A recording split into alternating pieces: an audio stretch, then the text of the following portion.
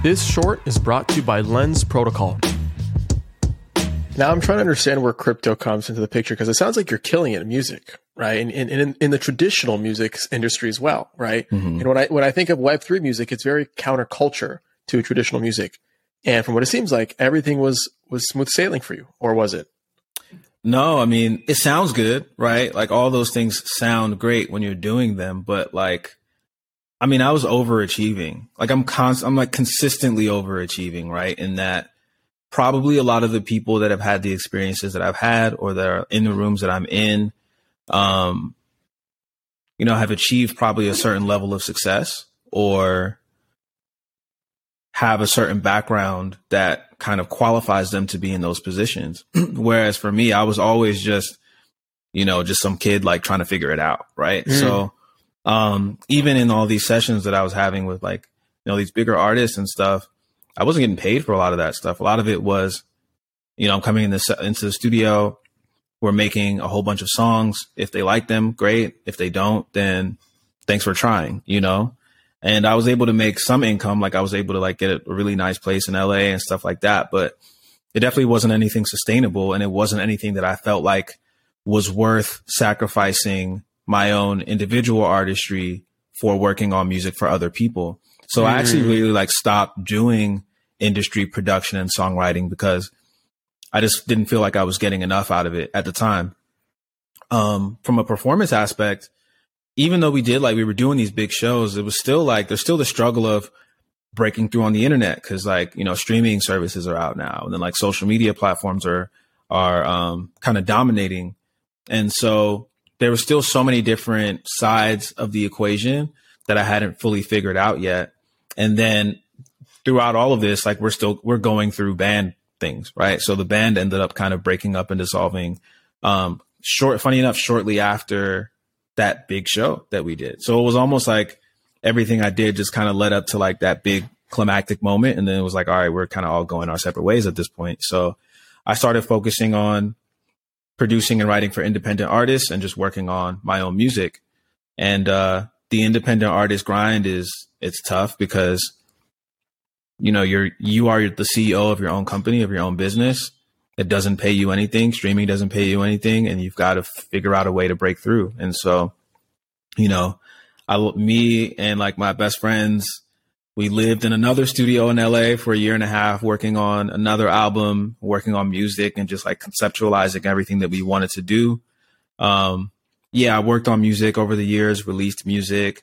I did pretty well. I would say I peaked at 150,000 monthly listeners on Spotify.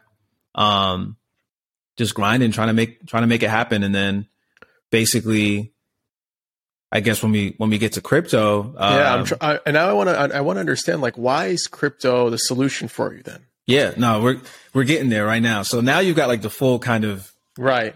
You've got the full kind of background of everything, right? But consider that in all of that work and everything that I've done, right, and that's even just the abridged version of the story, I can't say that I've ever made a comfortable living, right? Okay. Or that I ever felt I've done enough work that'll last me for the next 5 to 10 years or anything like that. I was still always, in a way, living check to check, just trying to figure it out. So I was on tour in Australia in 2020, and then the pandemic happened. It cut the tour short. I was actually planning on going on tour with the Free Nationals later on that year as well.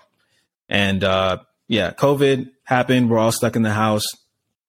Me and my homie started investing in crypto. So we bought Dogecoin at half a penny. Let's go. Yeah. A lot of people were okay, I'm going to work on, more music. I was this is all I've been doing. I want to be a DJ for a minute. Yeah. I'm going to go. Chill, you know what I mean?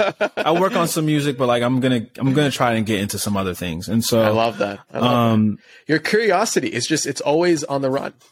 Absolutely. For sure. I got one life to live, you know what I mean? And I have a lot of passions, but, you gotta do what you can, because I feel like music is a great gateway to unlocking the full potential of my mind. And I feel like there are a lot of different areas and subjects that I could be successful in. So, we bought Dogecoin early, and, Doge started going up. And at that point, I'm wow, this is this is really sick. So I started kind of meeting people in the crypto community. I went out to a flea market, met this guy named Gabriel, I now know is the founder of a DAO called Mochi.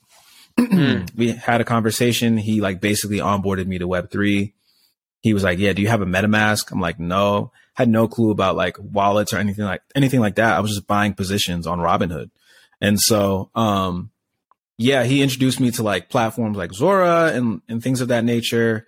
I basically was a part of the DAO. I didn't realize I was a part of the DAO until like much later on. I didn't really understand the concept of DAOs, but through that group, I ended up meeting people within the music NFT space. Originally, I hated NFTs because I was just seeing CryptoPunks and Bored Apes. But why did you hate NFTs actually? Why is that? Well, because I was like, people are spending hundreds of thousands, if not millions of dollars on like these squares, right? And I don't understand what the value of these images are, right? And I don't even like the art that much. No shade to those, projects, but I just didn't understand everything else that kind of came with the blockchain, that came with NFTs, that came with the culture, that came with community. And so I was like, yeah, there's so much. So really quick, TK, why do you think then, because this is an interesting point, and forgive me for cutting you off, why do you think music NFTs are different? It's just an audio file that you're collecting, right? Or it's just an image that you're collecting. Can't you apply the same logic to it?